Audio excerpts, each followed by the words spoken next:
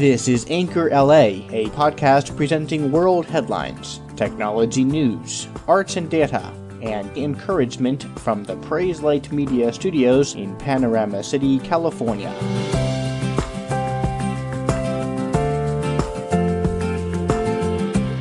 Good day, it's Wednesday, the 29th of November, 2017. An Egyptian mosque is the latest mass killing target of the Islamic State.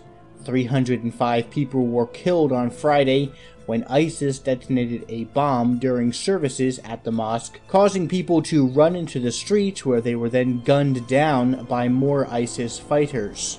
This made the attack the deadliest one in Egypt's modern history. The village where the attack took place had recently been threatened by radical Islamists against hosting religious gatherings for followers of Sufism, a mystical strand of Islam. The Egyptian president has long pledged to crush a radical Islamist insurgency in the north of the Sinai Peninsula, particularly since the downing of a Russian Metrojet flight in October of 2015, which killed all 224 passengers and crew on board.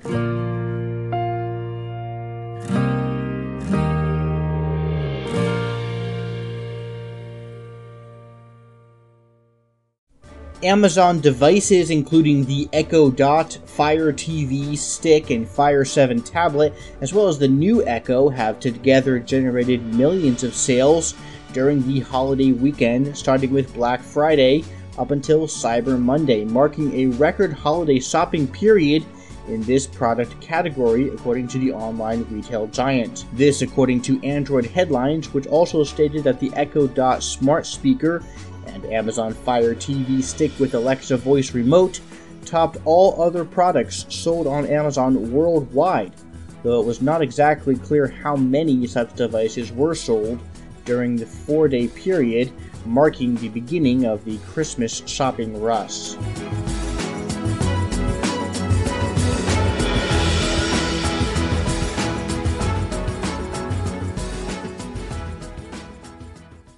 One of the most popular French children's literature of all time revolves around the antics of a young boy, Nicolas. Le Petit Nicolas was first published on March 29th of 1959. The books depict an idealized version of childhood in the 1950s France, and have become a staple even to this day in numerous households. Along with his school friends, Nicholas's experiences range from dealing with gangs at school to summer camp, and many other occurrences ranging from the bizarre to the portrayal of the so-called difficult life as seen from the eyes of a young boy.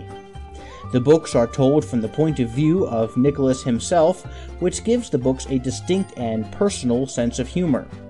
The narration is styled after childish storytelling, with run-on sentences and schoolyard slang used in abundance, as well as much of the humor derived from little Nicholas's misunderstanding of adults' behavior. At the same time, adults are as much a target of the book's satire as children are, as the straightforward and uncomplicated worldview of the child narrator exposes the flaws of adult perception. In 2009, a film adaptation of the stories was made which centers on Nicholas, who thinks his mother is pregnant and a baby brother is forthcoming. After a friend so fortuitously informs him that baby brothers are terrible and nothing but work and a recipe for one to be totally forgotten by one's parents, Nicholas believes this must mean that his parents no longer love or want him and will abandon him. So he and his pals embark on several schemes to raise 500 francs to have the baby kidnapped and left in a jungle. But thankfully, before any drastic consequences are successful, Nicholas learns how nice it would be to be a big brother, just in time to discover that his mother isn't actually pregnant after all. Le Petit Nicolas in book or film version is wholesome enjoyment and a timeless adaptation of what it often means to be a child in any era.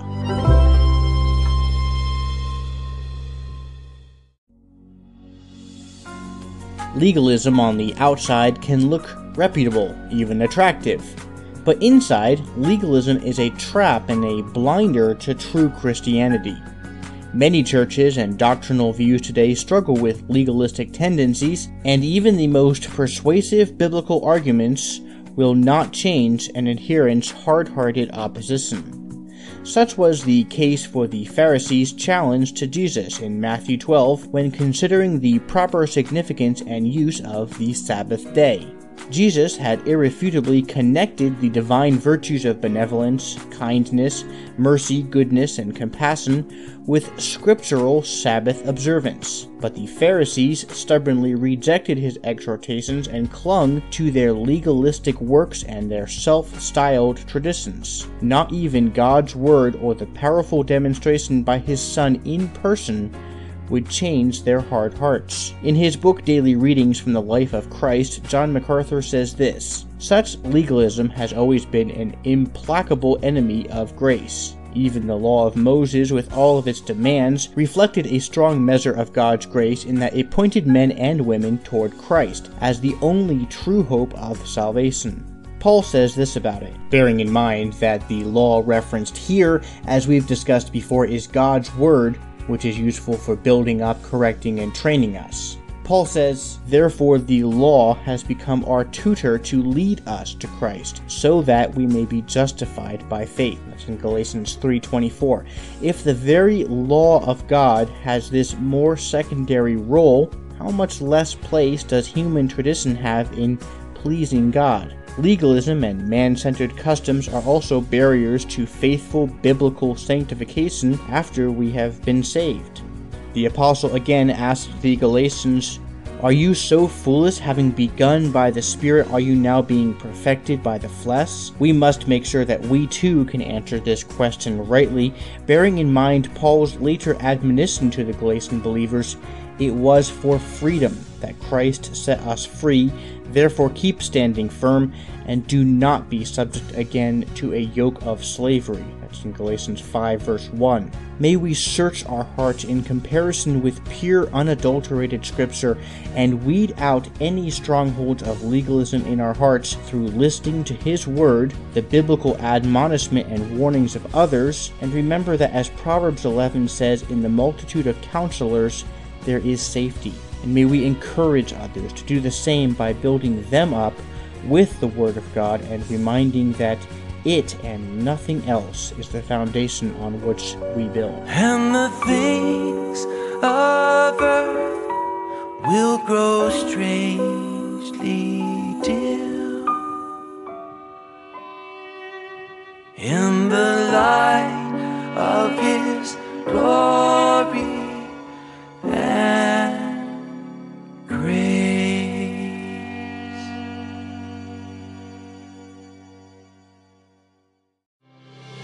Thanks for listening to Anchor LA on Twitter at Anchor LA Podcast and Facebook.com/Anchor LA, where you can find links and information to various topics we cover on the show. Contact us anytime with questions or comments, or call into our show directly on the Anchor app with input or suggestions. We'd always love to hear from you. Until next time, from Panorama City, California, I'm Ben Ditzel. This is Anchor LA.